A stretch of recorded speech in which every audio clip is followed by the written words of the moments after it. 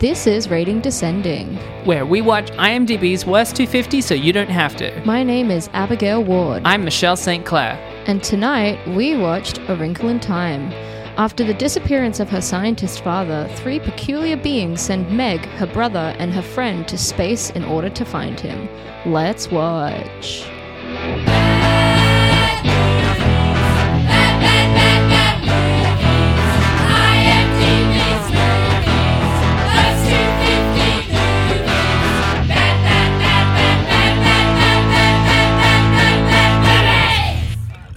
Hey, we're recording remote this week because Brooke has my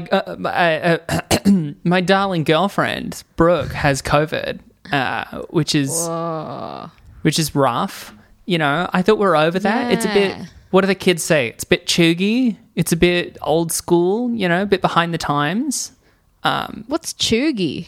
Oh my god, it was one of those fucking things. I mostly saw it play out on TikTok where like some young people said it, and then that meant that millennials got very angry that Gen Z were saying it, which prompted a lot of Gen Z to say, we don't actually use that because they personally weren't experiencing it. And the rule of the internet is if you personally haven't experienced it, then it is untrue of anywhere or anyone in the world. Which then it's led... just tough for me when you make a joke about like kids sayings and slangs and being part of it, and then I have to ask you for clarification on what you're talking about. That is very That's chuggy, demeaning. You know, it's meant to be like outdated or old. That's uncool, man. That's so 2015. You know, that's chuggy. No one says it. It's Chuggy, fake. It just makes people mad. What does chuggy mean? Where does it come from? I don't know. They're all slang is gibberish. They're just nonsense words. No, all slang originates from something that became a nickname, that became a term. Do you want to look up the etymology of chuggy? Yeah, how do you even spell it? Is it CHOOGY? No, CHEUGY. Chuggy. That's just more demeaning. Somehow I feel more embarrassed. It was coined back in 2013. I don't know. Like, this is the whole thing about slang words and generations. We've ranted about this before. It's silly.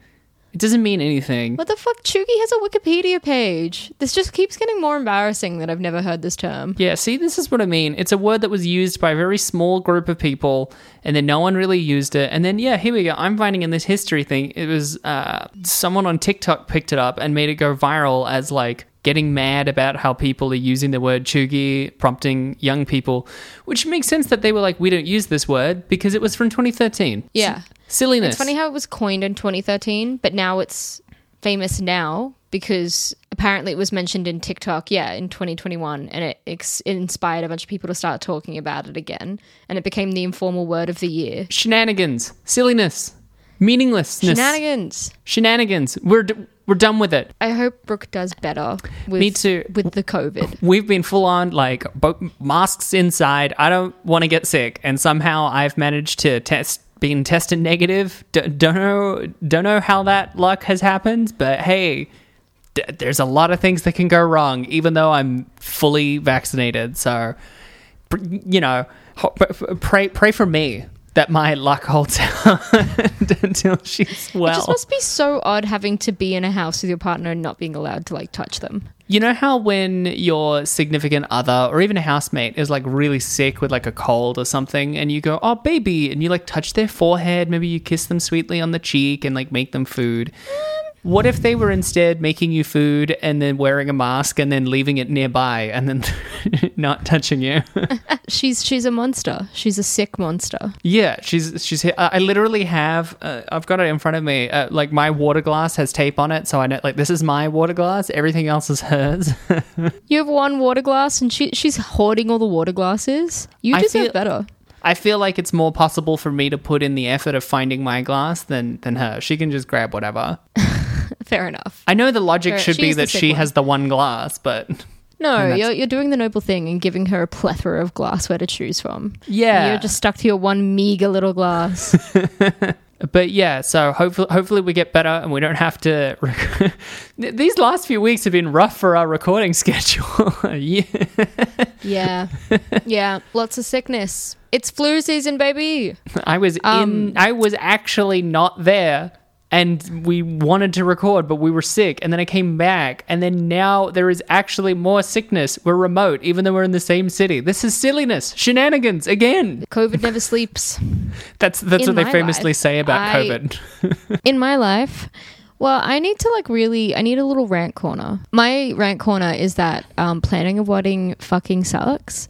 I hate it. I want to get married, but fuck weddings, man. I hate that. Like, I want a big party with all my friends, and I want to feed people, and I want them to have a great time. But also the various aspects of it, and we're not even doing all the aspects of it, are just fucking me up. Like, as you are very well aware. Oh yeah. Because you take great offense to it. I'm not having like a bride's party or a groom's party because that's too much work. Well, I can't be fucked with a hen's night. Because it's going to be weird for me as the maid of honor to be standing up there without anyone else. That is strange. Yeah. 100%, Michelle. That's Michelle's why. Very upset. Very upset that she's not going to be a maid of honor. Sorry, I didn't hear the word "not" there. I'm not that upset that I'm going to be a maid of honor. It's going to be really great. It's going to be a great time. In your dreams, Dal? In your bloody dreams? Yes, you're right. It is a dream. Yes. It's just too much effort. I can't be bothered with like all of the absolute shit that goes into like choosing the right people, getting them all dresses, having everything coordinated, having a huge luxurious ceremony. Like, I barely want a ceremony as is. I just want it to be so quick and efficient. So just like, I just want to have a good party. Yeah, just one bridesmaid. Still in the bridesmaid. but I guess, still in the bridesmaid. I guess if there's only one, it'd be the highest rank. It's basically like winning at bridesmaids. You're still. We have an open speech policy, so you can still make a speech if you want. You know, it's okay. You'll have your moment of glory because apparently this wedding is all about you. You're the one who didn't really want to get that married for so many years of your 20s, and what, now you're gonna change your mind? You're not even gonna... I'm happy getting married. I just don't want the big fucking hoo-ha wedding. So that's why one. They do say, like, if you're the bridesmaid, you really have to help out with the wedding a lot. Yeah. And help the bride. If I did make you a bridesmaid, maybe I could just push all the responsibilities onto you. Yeah, I'm really good at planning and logistics. You're talking about how it's really hard to plan by yourself, and you have my job is 50% planning. Like, come on. All right, pitch yourself as a bridesmaid to me. This is the formal interview. Let's go. Okay, we open on a sunrise.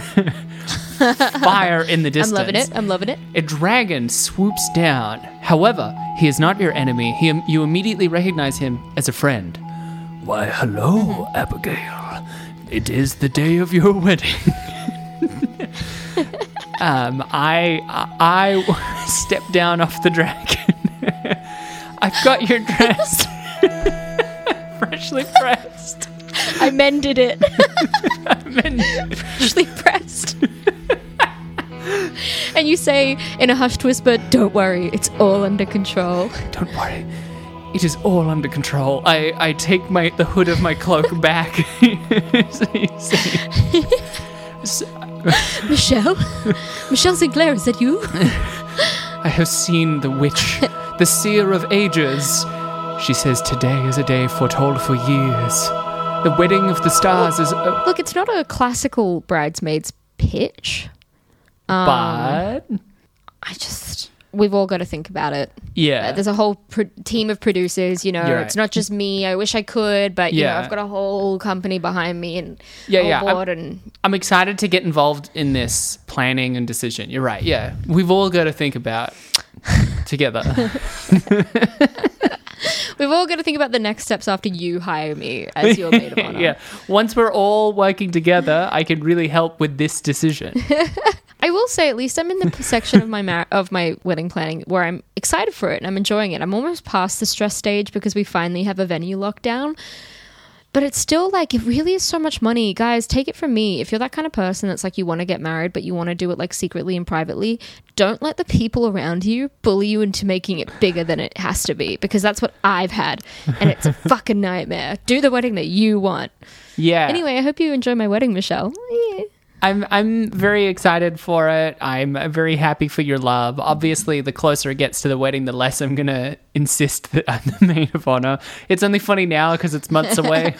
Yeah, if I kept bringing up stresses about the wedding approaching and you kept being like, you know, because I'm the maid of honor, I'll be like, shut up, Michelle. Yeah. Shut up. No, exactly. Smash a mirror. This right now, it's close enough to, but still far enough away. This is the Goldilocks period for this joke. We're in the prime period of this joke. If I had done it months ago, it would be like, yeah, I don't even know what's happening with the wedding, you know, but closer to, now it's too stressful. We are here. It's just right. This porridge tastes good and is the exact right temperature. It's nice and hot. It's got lots of like delicious cinnamon on top, a couple of like toasted pepitas, maybe even a bit of like a rhubarb coulis on the side.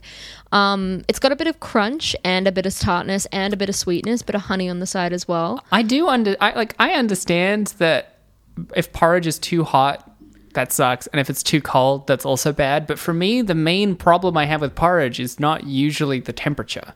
Really? Because I find that porridge for me needs to be like scorching hot. That's how I like it. So you when it burns like the tip of my tongue. So you're a daddy bear. I am. I don't like it just right. I like a nice cold porridge. I'm a mama bear. Oh wow. So look how big this bottle is. It's a huge. very big bottle. It's a liter. You could fill a liter of cum in there for sure. Well, I wouldn't say that, Michelle. Me personally, don't think I could. As soon as I heard you register it, you went, yeah, and just put it out. No, yeah, there's definitely not cum in there right now. No, that'd be ridiculous. Once again, in a streak of mine, throwing all segues to the wind. Ooh. This week, we watched A Wrinkle in Time. Ayy. I'm just going to put it on the table.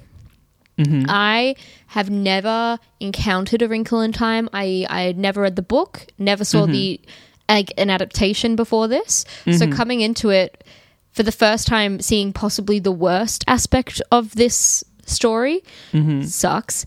But it's made me interested in this story. And it's made me interested in potentially reading the book sometime. What's your experience with A Wrinkle in Time? Well, I know that Americans seem to... Jesus. It makes me think of... I'm trying to, like, something like Blinky Bill or Play School, where, like, a particular generation of Americans, I think, were exposed to it. Maybe it was read in school or something. I always got it confused with a different book where someone travels to a plane where there's a naked singularity, which is like a black hole without the accretion disk and stuff. And I always thought that was A Wrinkle in Time, and then I found out later it wasn't, and now I have no idea what that book was. So I've never read a naked singularity? I just explained it. Accretion disk? What are you talking about? A black hole. You know how there's the like around it, forget like the black hole, and there is interstellar, which I'm probably going to mention again in this episode. You know how there's like the thing around the black hole, like the light around the black hole that is getting sucked in, and then there's the disk around it. That's called the accretion disk, right? Right. Without that, ostensibly, you have a naked singularity. So just the dense heart of a black hole. Dense heart. Yeah. It's cool. It was metal as fuck. Yeah, that's fucking metal. I wish I had a dense heart. Now I'm getting married. Jesus. So sad. But yeah, so no, I've never read A Wrinkle in Time until watching this. And to be honest, look, I thought it was pretty great. Same. Sometimes we have episodes where it's like, this is bland enough that you know that we didn't choose it for the list, because why would we pick a movie like Yogi Bear for a bad movie podcast? But sometimes we have things like this. It's like, this is proof that we did not choose the list. We don't think this is a bad movie. No, it's not. I mean, it's obviously not a great movie, but it's definitely, it's flawed. I think, all I could think the whole time was, if I was a kid watching this, I would love this movie so much. Oh my God. And I'll get to it obviously far down the track, but a lot of IMDb reviewers seem to say the same thing of this film charmed my kids and that's all I care about. And I was like, yeah. It's also like gorgeous. I'm not usually a fan of like big CG landscapes because they often don't feel integrated into reality in any way. But it's a kid's film. It's a kid's thing. They're also like very vibrant and imaginative in a way that I don't feel about other like big blockbustery. Like here's just a big bunch of CG mess in the distance. It was so colorful. This movie was so colorful after watching just fucking big screen sludge for 10 years. Holy shit. But so I have to colorful. say, I mean, like, I have no issue with some of the, I think that like it's a kid's film, so it doesn't have to look necessarily super realistic. I mean, we watch animated shit all the time. I watched Barbie Nutcracker when I was a kid, all right? It's fucking fine. Kids like it when it doesn't necessarily look real. Yeah. They want to be transported. But just aside anything visual, right? Or any of the performances, the only thing that I found difficult about the film was just some of the plot, like, logic. Yeah. But even then, again, it's a kid's film. They're not quite as discerning with those things. When you watch it as an adult, obviously, the plot is bizarre towards the end. But I think that the whole like theme behind the movie as well, and like the bit where she's talking to her brother at the end was actually kind of really touching. And I was like, no, if I was a kid, I'd be bawling my eyes out. It sucks when we have to do kids films on this list because I don't want to shit on things that kids are enjoying because they're obviously not the same as what adults watch and enjoy. I just don't. It doesn't feel fair to criticize it that much. Yeah, I know what you mean. It's like back in the day when people hated on Return of the Jedi for the Ewoks because they're like, it's kiddie, but then kids love it. They adore it, right? Like, yeah, you know, some of the times we've done kids movies, I'm like, yeah, but also children still have discernment. Yeah, and don't get me wrong, kids films don't have to be bad, or there's a lot of good kids films. There's still a range of quality within kids films, but it just, this coming up on the list as low as it is in comparison to things that we've watched doesn't feel fair. Like, how the fuck is this lower than Sex and the City 2? This is lower than this is lower than Movie 43. This is lower than The Gallows, which was a couple weeks ago. Heck, this was lower than Basic Instinct 2. Yeah. Let's go straight to the top. This is lower than God's Not Dead. Like, this is lower than Nothing to Lose. 1 and 2. Yeah. God, what the fuck? That is hardly fair. People, it's a Disney film as well. Disney produced it. And it has a really stellar cast, and the person that directed it, Ava DuVernay, right? Yeah, exactly. And Ava DuVernay did Selma. Yeah. And it was also written by Jennifer Lee, who wrote and directed Frozen. So it was done by really notable Disney talent and drama talent. And I feel like you can tell. People just hated it because Oprah Winfrey looked like a mermaid. Like, some of the costumes were a bit over the top, you know, and some of the performances weren't that great. But yeah, she's like a space deity in a kids movie. Of course she can look ridiculous. Yeah. If they made her not played by a person so that she could look even weirder, they would have criticized that too. There's no winning. Come on. And also the cast was great. We had Oprah as Mrs. Witch. We had Reese Witherspoon as Mrs. Watson. And I have to say, it's a delight when Reese Witherspoon just shows up these days because I just feel like we don't get enough of her anymore. I know what you mean. Mindy Kaling as Mrs. Who, amazing. Chris Pine, obviously. Who fucking killed it, by the way. And then you've got Zach Galifianakis as Happy Medium. Yeah. Zach Galifianakis was also great. And Storm Reid, she's in Euphoria as the lead. She's also fucking killing it. Wait, what? No, sorry, not in Euphoria. She's not. She's That's in Euphoria, Zendaya, isn't it? Yeah, she's the younger sister of Zendaya. I meant as the lead of this. Oh, right. I was like, she's not the lead of Euphoria. Yeah, Storm Reid, in Euphoria, as the lead. There was like a separate. Yeah, my bad. Yeah, my problem with this podcast is that you don't write things out for me enough. We should just be showing each other written documents. Some podcasts have like a talkback show after. Let's talk about the episode. Ours will just be me explaining what I said to you. And I'm like, what the heck is a naked singularity? Please explain it again. Well, I got to reset the countdown for how many episodes it's been since you've done the bit of what the heck? What the heck is that? You're we a went smart 3 days woman. without you saying what the heck.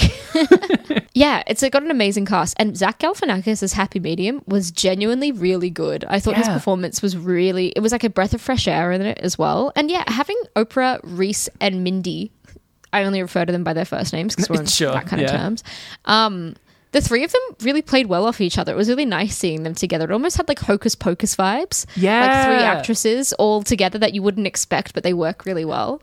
I mean, Mrs. Who's whole shtick of just talking in quotes kind of hamstrings her ability to participate in the movie largely. But she had one or two things that made me laugh. There was a bit where she did a quote from like Chris Tucker. I think she was just like, dang, Chris Tucker, like American. Yeah. I thought that was kind of fun. That was fun. I think she made a Hamilton reference at one point as well. Maybe. Like Miranda, American. But yeah, I thought it was charming. I think overall impressions, this film was charming. Very charming. The little boy who plays Charles Wallace, like at time it's like that's a little kid acting, but also like he gives it his fucking all. He was actually amazing. He got better and better as the movie went on, and in like the actual dramatic moments at the end, he was acting his little fucking heart out. He was. I want to talk impressive. so in depth though about his name, Charles Wallace, because I found it endlessly fascinating. Is his name Charles Wallace and then a surname, or is it Charles Wallace? Whatever their last name is, it's Charles Wallace that. So like, right. They call him by his first and middle name every time. So it's Meg, often affectionately called Meglet, and Charles Wallace. Including Chris Pine, who hasn't seen them for years. He's been missing in a folded piece of space. And then he's like, oh, Meglet, oh my God. And then he's like, Charles Wallace. There you are. You don't have a fucking nickname? Like, he's always Charles Wallace. He starts the movie with the energy of a being who has been brought here from another plane. He immediately, I was like, is he an angel? Is he a fake person? He's insane as a character. I love him, but it's so strange to me that they're all like, Charles Wallace, and he's like, here's my friend, an extra-dimensional deity. And I'm like, what the fuck are you talking about, Charles Wallace? Just call him his like Charles one time. Charles Wallace Murray is the character name. Is it even a hyphen? I guess it's not a hyphen. Oh, it's not a hyphen. It's just his middle name. Yeah, this is craziness. Charles Wallace. I mean, it is a book from 1962. What did you expect? Yeah, but she has a nickname. She's Meg, which I assume is short for Megan or Megrald. And they give her a nickname, and he's always Charles Wallace. It's like that was his full name before they adopted him, and they were like, we have to always address you by that full name because you're different. He's a child genius. What would they call him? Like Ben? No, he's Charles Wallace, all right? Charles Wallace, child genius. That's his spin-off show. Charles Wallace, child genius. I'd watch that. I think that sounds neat. Yeah. As long as he gets to keep Michael Pena the puppet. Do you want to hear the overview? I do, yeah. Let's launch into it, baby. So I've already dipped into this a little bit, but just some general information. This film was made in 2018 and has 4.2 stars on IMDb, still in the 4.2s. Craziness. Shenanigans. It was based on the 1962 novel by Madeleine L'Engle. Cool. Who is an American novelist. And there was a 2003 like made-for-TV film as well. Apparently there's a lot of different, I found finding the budget of this film really odd because a lot of sources were conflicting, but I read that this film was one of the biggest box office bombs of all time, with losses of up to $130 million. That was like the only thing I knew about this movie, is that it was hyped up because it was like this big adaptation of a famous novel with Ava DuVernay at the helm. It was one of the first times that Disney had given a black woman that big a budget, and then it was just a huge catastrophic bomb. Yeah. Well, on Wikipedia, they say that the budget was between $130 to $150 million, but that doesn't make sense because apparently the money it made was around $130. I think. Yeah, but the advertising. Because I read on IMDb. Yeah, but I read on IMDb that the budget was potentially up to $250 million. If a movie hits even numbers, that is a loss, because the general wisdom is whatever the movie's production budget is, that same amount is spent on marketing and finalizing and distribution and all of that. So if a and the movie's marketing made for was enormous. yeah, well, so if it was made for 150, then it would have also spent another 150. That's why, like, John Carter as well was lost them $300 million, even though that wasn't close to what its budget was, is that they'd spent so much on trying to prop it up as a tentpole. Well, there you go. It lost $130 million. That is such a substantial amount of money. Yeah. Something else that I read about this, which was cool, is that, how do you say his surname? Like Ramin Djawadi? It's so funny. I like to talk about this all the time because I always assumed his name was Ramin Djawadi, right? Because I'm like, hey, my knowledge in those languages, that sounds right. And then I watched, remember the scene at the end of season 6 where there's like the green fire and she blows up the thing and there's like that great organ you didn't even piece. say Game of Thrones, but I know what you're talking about. Yeah. Fuck. It's not the only show he's done, Michelle. I watched a video of him playing that live for an audience, which was incredible. And me expecting this like Arabic guy or something, he goes, all right, hey, my name is Raymond Djawadi. And I was like, what the fuck? I feel like I just got Raymond slapped. Djawadi. It feels very much like American whose parents are from somewhere else pronounce his name wrong. Like Buscemi versus Buscemi, you know? All right, well, that's good to know. Well, Raymond Djawadi was announced as the composer for the film, replacing Johnny Greenwood, who was initially chosen to compose and score the film. Little Radiohead touch. He's done a bunch of scores. He's really good. Yeah, he's really talented. Yeah. And as we know, it's got a wonderful cast of Oprah, Reese Witherspoon, Mindy Kaling. You get it. This is my overview. And it was tough to write because there was a lot going on in this movie. Oh yeah, holy shit. I really had to skim over some finer details because some of it didn't make sense. Meg and her gifted younger brother Charles are still struggling 4 years after the disappearance of their father Alex. A stranger called Mrs. Whatsit visits, who claims that the Tesseract, a method of space travel that their father was studying, is real. Later, Mrs. Whatsit, Mrs. Who, and Mrs. Witch, revealing themselves as astral travelers, have come to help find Alex. The misses lead Meg, Charles, and Calvin, a boy that's crushing on Meg, to the distant planet Uriel. Also, I think Uriel is a brand of UTI medication. Oh, yeah, I think it is too. Nope, that's Ural. That's Ural. The kids learn that their dad is trapped on Camazotz, home to an evil energy known as the It, which spreads negativity throughout the universe. A seer on the planet Orion called Happy Medium helps Meg overcome her self-doubt. Meg unintentionally redirects them to Camazotz, and the misses depart.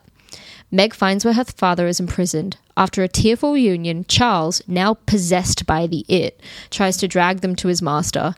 Meg confronts the It and embraces her own imperfections and uses her love for her brother to free him.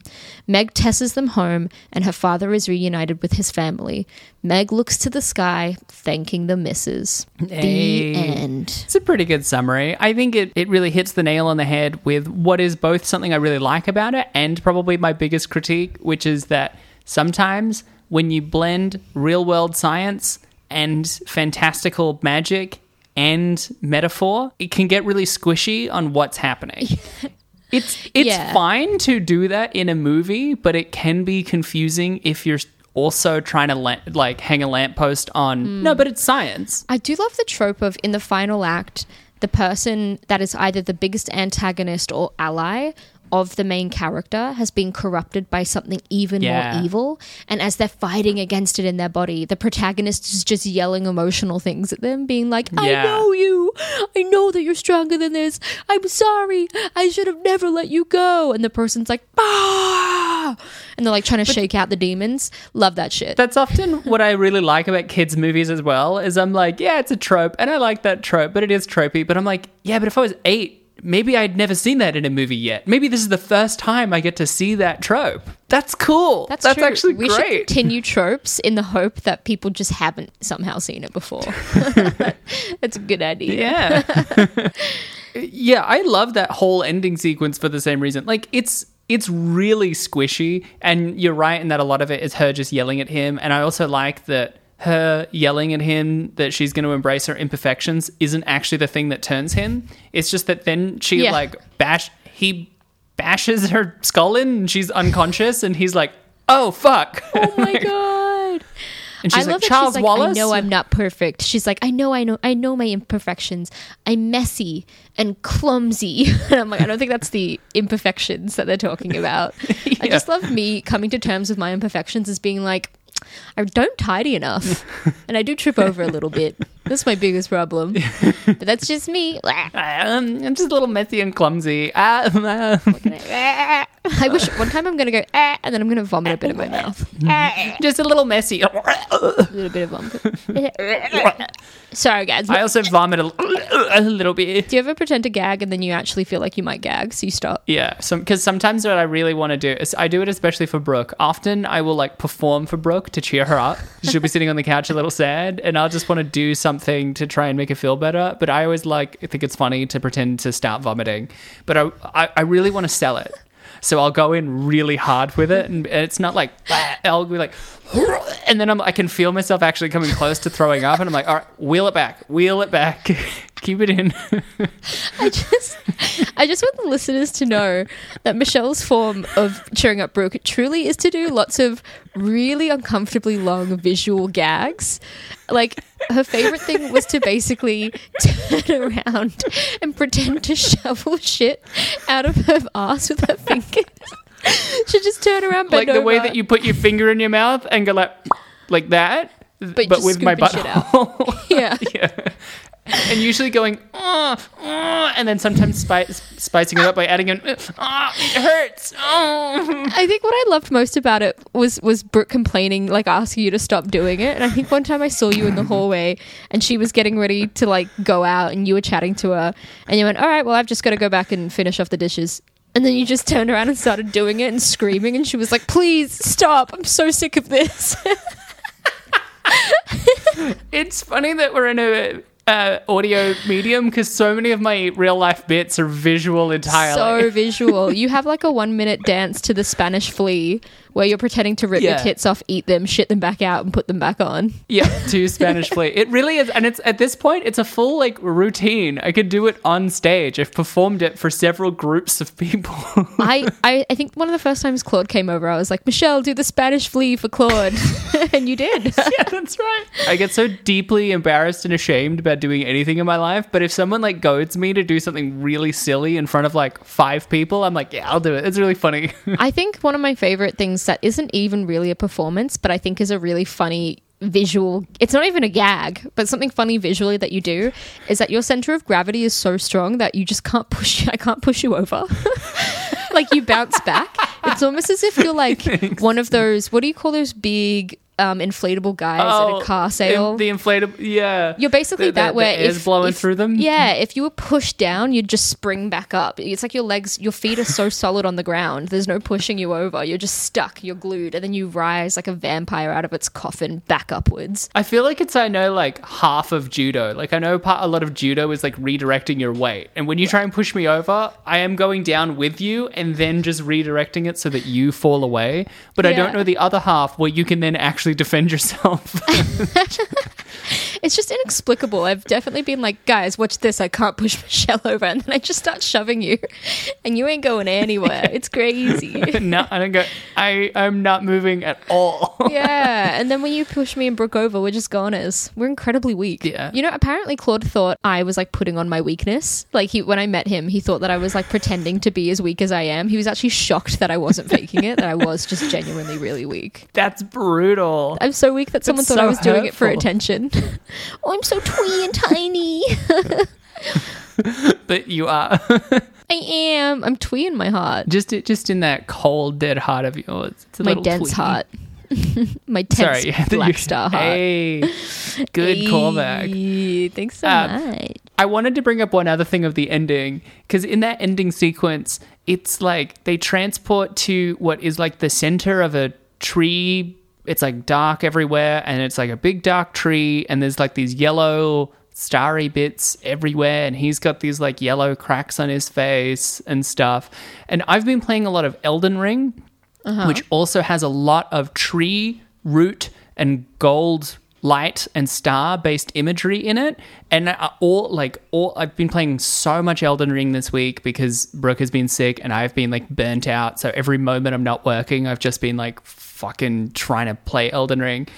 So ending very Elden Ring for me. Also, I've made it to the side of TikTok that is Elden Ring is for the girls and the gays because, like, I was so hesitant with things like Dark Souls for so long because it seems so masked. It's like, you're a knight in the Forbidden Lands and get good. You have to, it's so tough and dark and grim. And playing Elden Ring, like, yeah, there's a lot that's, like, sad and glum, but a lot of it is also, like, hey, moderate kind of spoilers for Elden Ring. I'm playing like a fucking star wizard who is about to marry a cold witch and go live on the moon. I can wear like a dress and a skirt and like summon the moon as an ally. Queer. That's definitely queer culture. Yeah. You know how many lesbians want to live on the moon? Basically all of them. Literally, I fight the queen of the moon at one point so that I can, like, her daughter proposed to me, a female character, by giving me a sword. That's gay, all right? It is truly femme culture. Okay, sorry. It's good to know that Elden Ring is for the thems and femmes. You know what I mean? Like, that's great to know. Because at the beginning of it, I was like, man, I'm grumpy. Everything is like hard armor. And then I just found like a cool, cute dress and some spells. And I'm like, hell yeah. You cast spells from crystals. That's gay. That's gay shit. That's gay. Femme culture. Sorry. Elden Ring is femme culture. Queer femme culture. When I saw this movie was doing it, I'm like, Ava DuVernay knows her audience. Sure, Elden Ring didn't come out, but, you know. Are you saying that essentially this film is just building a little bunch of queers? Is that what you're saying? Little queer girls? Yeah, I think that's what the ending is trying to say. Yeah, it's little queer girl friendly. Let me tell you, these are like coded spoilers for Elden Ring. Tree, not part of the queer culture of that game. Bad. Oh, bad tree? Bad tree. Oh bad stuff around the tree. It's hard to explain. Okay. It's very fiddly lore. Let's not get into it. I know I brought up the Northman before, but I will say with the Northman, there's a whole like symbolism scene where there's a big, bright blue, vivid tree with people hanging off of it. That was silly. That was a silly bit of the Northman. All the shots of the symbolic blue tree, that was pretty lame. All right? And it wasn't even queer. No, I like it. Oh, well, I mean, why am I watching it then? You know? Exactly. Got to stay in our little queer bubbles. I do genuinely like this one because I do think that it had a lot of nice things to say. Like the bit where she's getting bullied by that girl, and then the girl, you see she's like looking in the mirror and she is aware that like she's insecure about her body, and you're like, oh my God, the bully is sad too. That whole little sequence of Oprah talking about what the it does and how it manifests in the world, I was like, this is great. Like, you can tell it comes from a good text and a good source because the world around it and the themes and ideas in it are really strong. It's just a little bit like off. They didn't do enough with it necessarily. But that whole segment almost brought a tear to my eye because you just see all these different characters that are hurting on Earth, and it's because of the it. The reunion between Storm Reid and Chris Pine is like the best performance I've seen from either of them. Holy shit. Storm Reid did acting so their well. Fucking heart out. She was amazing. Oh because I remember when I was doing the research, I read that she was like, she received praise for her performance. In the beginning, I was kind of like, meh. But that reunion scene, I was like, that was a really strong performance from her. It brought a tear to my eye. It's so genuine. It like normally scenes like that are so overblown where they're like, oh my God. But instead it was this like, and like actual like unable to process it, and he's like, oh Meglet, and then he walks out and he's like, Charles Wallace, hey. Yeah, what's up, you little fucking freak. No, but like you're right, it was a genuine performance because they were too stunned to speak, and all they could do was like their eyes welled up, and she was almost crying out of frustration, like, you're finally here, and you could tell she was really angry about everything that had happened as well, not just happy. She did such a good job. So many good things. And by the way, this was done by a female director. How many female directors does that make on our list so far? Is that the 6th female director that we've had? I think it might be, which again is low compared to how many women there are to men, but is high compared to how many movies are made by women. What does that give us as a percentage? Because how many movies have we done on the list so far? What's the number that we're up to? We're getting really close to the 100th. I think we're in the 90s. At this point, 94. 94 films and 6 of them were female directors. That's almost a good 6%. Stat. That's not too bad. That's encouraging. You know, Wow. Women can be stupid too. We're working so hard with so little. 6%, actually, when we put it into perspective, that's abysmal. That's awful. It's really trash. You know what I don't understand, though, because you're right. It comes from a good text. It's clear that there's like a lot of thought put into it. It's a very squishy magic system. I don't think it would pass Brandon Sanderson's law of magic thing. All of the Reese Witherspoon, Mindy Kaling, Oprah, why are they all misses? Who are they married to? Yeah. Are they married to each other? Is this a legal throuple from space?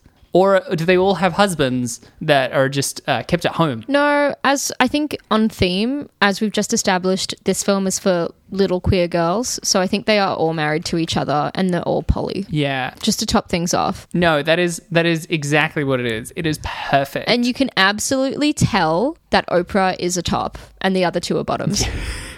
Like 100%. She's giant. She is giant woman. 100%. Like, that is absolutely the dynamic of this space throuple made of light. They all go on little dates together and they all talk about their emotions in a really mature and healthy way. And then they go to bed and they spoon. Aww, yeah. That's what happens in the world of the misses. They fuck on a bed of clouds. Jesus. I want to keep talking about it, but I'm so distracted by I can't believe I forgot my favorite part of the movie. Because it's one of the bits of the movie that kind of is so silly and doesn't quite work for me at all, which is towards the end. A whole thing is that the three misses talk about like, hey, we're recruiting warriors to fight the it. And no, by the way, guys, Pennywise doesn't show up. I was very disappointed. I was like, oh, I've seen this one. They all have sex in the sewer and that's how they get out of it. No, and they have sex on clouds. That's a different one. That's what I just They have told sex you. on clouds in this one. It's very different. Yeah.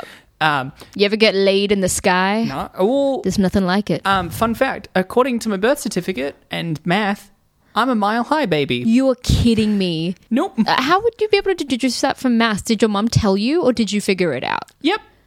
My mum's very honest as a person. You shouldn't know that. You shouldn't have to know that. But if I need to know it, I'm going to burden all of our listeners with it. It's a really solid visual image that you've got in my head right now that I did not need today. Well, I do know that at least I'm not a mile high baby, but I was conceived in Mudgee, New South Wales, wine country. That's cool. On a crisp Saturday. That's all I know. That's all I got. That's actually way more detail than I know. Yeah. I just know the location. Hey, I bet they were miles high in the sky. I'm sure it was crisp up there as well. No, you were actually conceived miles below. In hell. But yeah, favorite bit of the movie. They talk a couple of times. They're recruiting warriors. That's why they want to find Chris Pine. And then at the end, they're trying to build up to now she is a warrior. And it's like, yes, the other warriors of light who have fought it is the implication. Number 1 warrior, Einstein. Number 3 warrior, Mahatma Gandhi. Famous pacifist, the warrior Mahatma Gandhi. Number 4, Oscar Schindler. That's right. It's the most. Who was the second one? Wait, who was the second one? Mary Curie. Also weird. But, Right. Coming off the back of Einstein, I'm like, they're thematically similar. They're not weird. They're weird in the same way. They were good friends. Marie Curie and Einstein were like buddies. And at least they're both physicists, but then Mahatma Gandhi were just completely veering away into political pacifism. Did she keep And then listing? going to Oscar Schindler. She kept going after that. Oh my God. Wait, Also- let me pull it up. I just pulled up the list. I was wrong. Oscar Schindler, number 6. Number 4 was actually Jane Austen. Okay. Also, Warrior of Light, the novelist Jane Austen. Then Frida Kahlo, Oscar Schindler, Nelson Mandela, notably the first person who was given a full name. Up until this point, it's just last names. Nelson Mandela, Maya Angelou, and then Reese Witherspoon adds, and now Meg Murray. Oh my God. I thought you were going to say and Reese Witherspoon in the movie they just include. Witherspoon. Winfrey. Did Einstein help figure out the theory of relativity and then was taken into space to fight the it? Or is Meg the only one who actually fought the it? And most of them aren't physicists. I think that what they're implying is that the reason these particular people are heroes is that all of them collaborated on figuring out a method of space travel called the Tesseract. Austen, Einstein, Curie. Oscar Schindler, industrialist who smuggled Jews out of the How do you think he Holocaust, smuggled them out? was What do you think he was doing? Jesus. Jane Austen, Why do you think she was so progressive? probably the person on this list who is the oldest. She was the most progressive for her time, man. In between writing Pride and Prejudice, she was also working on discovering the She Tesseract. was just zooming to the future and having little meetings with Einstein and Curie. Man, shit's fucked in and 1812. unsuccessfully fighting the it. Yeah. She's like, it really blows where I'm from. She doesn't even, by the way, beat the it. At the end, they're like, you helped stall it. Yeah, they're like, you Yeah. helped your brother and your dad, And- but it's still there. And did she save the world or just the immediate people she knows? I think it was like, the it is coming for Earth right now. We gotta stall it. And it's like, you have pushed it. Oh, God. It's so vague. I don't know. This is right off the back of a list where Einstein, Gandhi, and Jane Austen are all warriors. Let's not try and figure out what's going I would say that Jane on. Austen is my favorite writer. She's definitely my favorite warrior. For sure. For sure. Do you want to hear some trivia? Yes, please. IMDb trivia. There was some really nice, interesting pieces of trivia, but none interesting enough to include except these three. These three were good. Okay. In the book, Meg and her family are Caucasian, and in the movie, the Murray family is multiracial. This became controversial among fans of the book and its sequels, but filmmakers believed a multiracial family would be more relevant and relatable for a contemporary audience. Yes. Chris Pine has said that the multiracial family dynamic was actually one of the aspects in the script which attracted him to the project.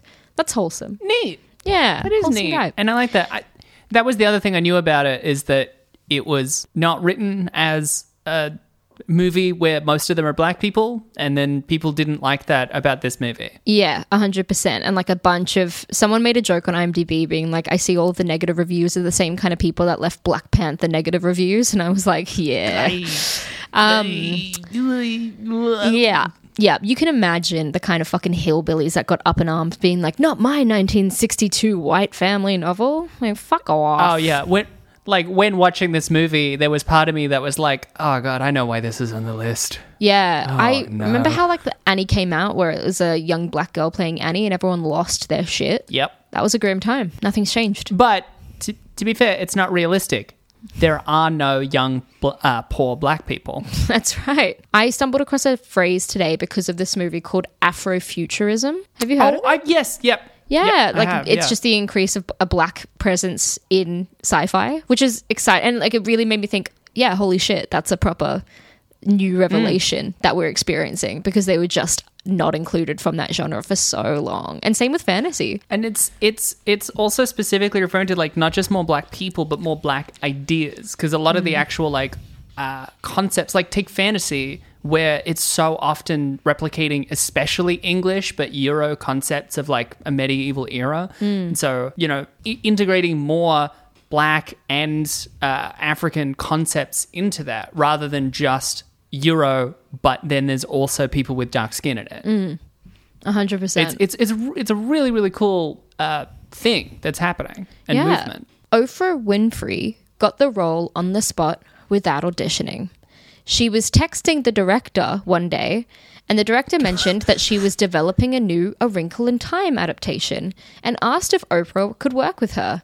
And Oprah texted back, no problem. Love it. I mean, when I saw Oprah was in this, I'm like, yeah, Oprah didn't get into an audition room for this. They were like, imagine her we're going trying to to- get Oprah. Desperately vying for a role. Oprah doesn't, she's not desperate for anything. Oprah gets, she doesn't ask, Oprah Winfrey deciding randomly to like get into a casting room for this. There is a diagram of space-time folding in the presentation that Mr. and Mrs. Murray are giving. This shows how two distant points can be brought together without having to travel the distance between them. This fold is where the wrinkle in the expression A Wrinkle in Time comes from. And I just thought that was nice. That was just a very clear explanation of what happened in the movie. I do think that's neat. I also, during that scene, I watched this with Brooke. We were genuinely distant from each other and both wearing masks inside while we're watching it. But we both had a good time. And I had to pause the movie so that I could explain to her a bunch of real science. It was really great. But My one complaint on the back of that is that this is barely a wrinkle in time. The wrinkle is primarily in space. That's true. That's the true. only time wrinkle is that Chris Pine, from his perspective, hasn't been gone for 4 years, but it is primarily a space-based wrinkle. That's actually such a good point. And you could argue when they come back, it's like they barely left, but also their in-universe journey feels like it was an hour, maybe 2. Yeah, and so, it's not like they're beating time. Like, he was gone for 4 years. He comes back like it's been 4 years still on Earth. It's not like he's like disappeared for 4 years in a different realm and he's come back a couple of days later or vice versa. It's the other way. Well, I mean, because when they reunite, he was... But it's not even like... Because he was like, how long have I been gone? And she was like, 4 years. And he was like, no, oh my God. But also, it's hard to tell, like, is that because it hasn't actually been 4 years for him?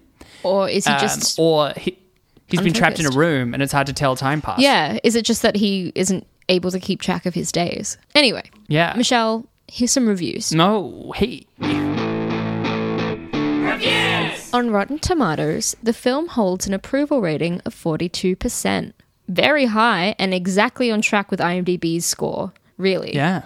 It's like the first time they've ever really aligned. The website's critical consensus reads, A Wrinkle in Time is visually gorgeous, big-hearted, and occasionally quite moving. Unfortunately, it's also wildly ambitious to a fault and often less than the sum of its classic parts. This is like the nicest review I've ever read for like any of the movies we've done. And to be honest, in all of my research, a lot of critic reviews were really nice and being like, it was charming. It had a lot of things wrong with it, but it was charming. Not that bad. It's hard to hate a movie that is clearly trying so hard. Like, there's nothing cynical studio about it. Yes, 100%. It's big-hearted. That is like the right term for this whole film. When, how do you say the director's name? Duvernay? Yeah, Duvernay. As far as I know. What Duvernay has delivered, this is a review left by Ryan Gilby for New Statesman. What Duvernay has delivered is essentially a feature-length screensaver which operates on the assumption that cinema for children is a matter of bright colours and dippy sentiment. That was a mean review. Rude. This is another mean review from Brian Eggett for Deep Focus Review. The film's visual and tonal approach has been pushed to erratic limits, overriding and distracting from the characters at its centre, which I think is true.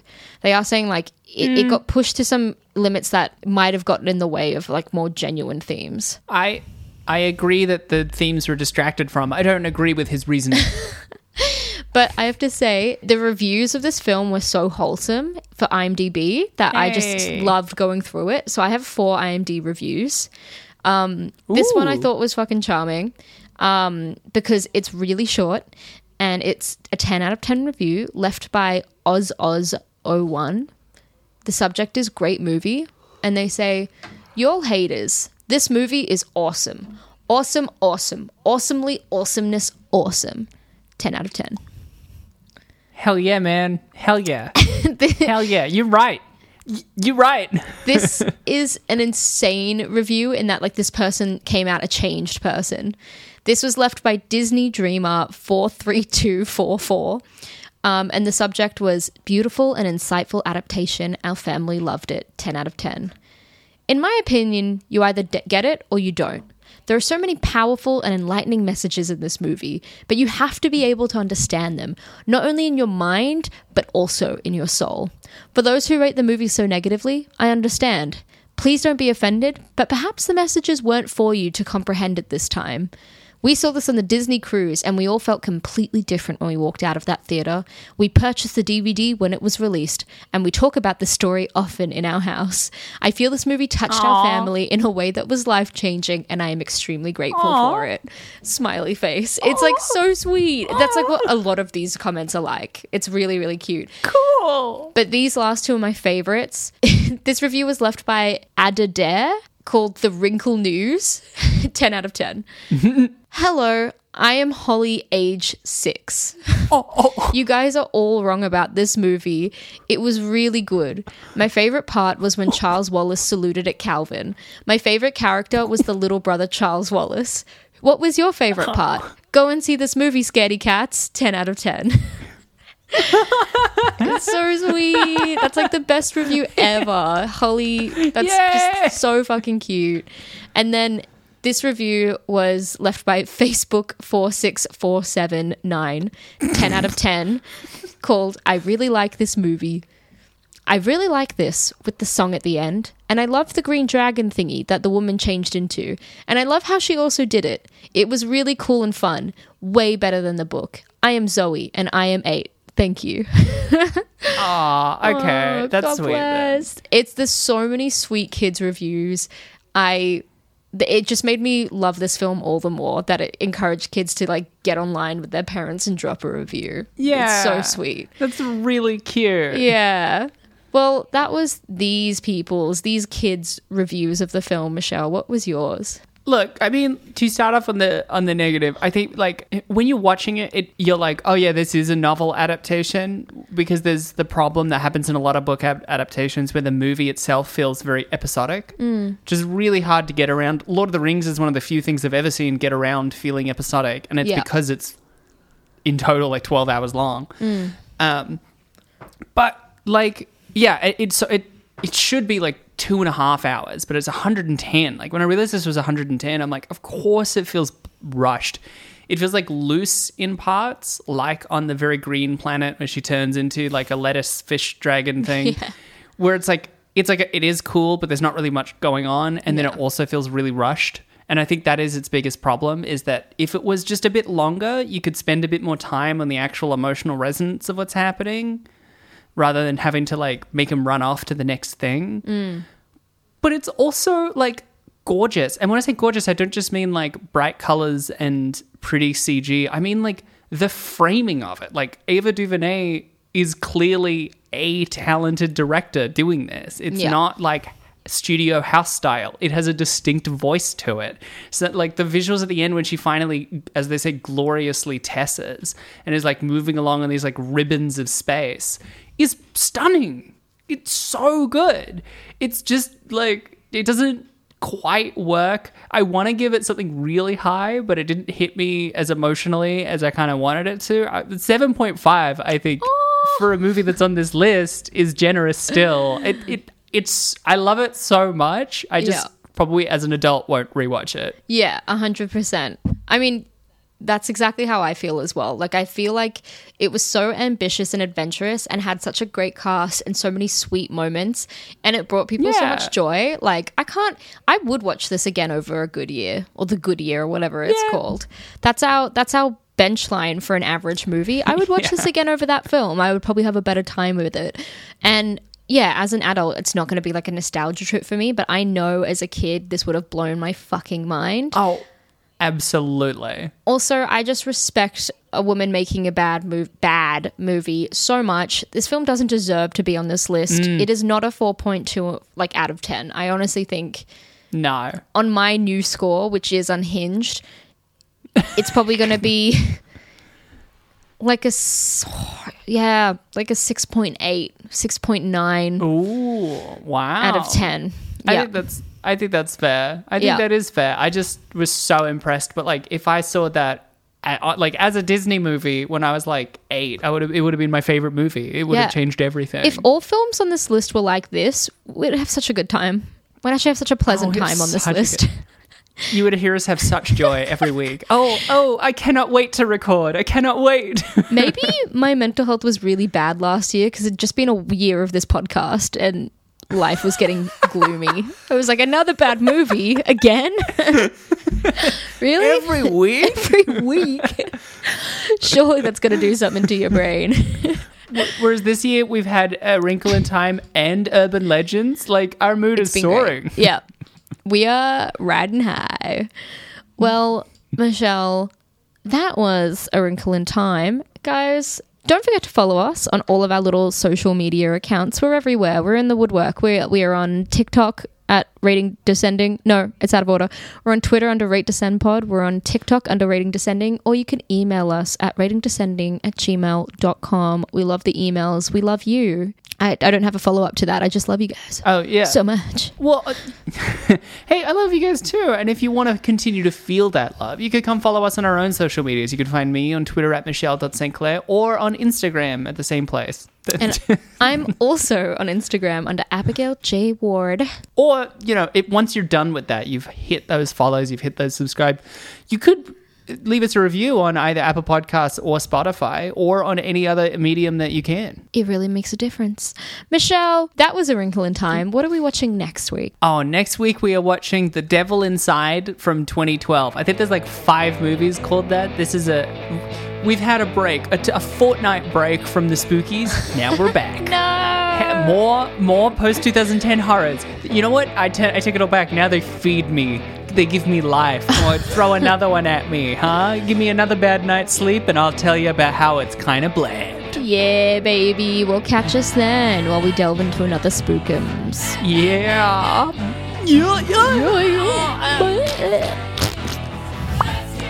That's all my shit.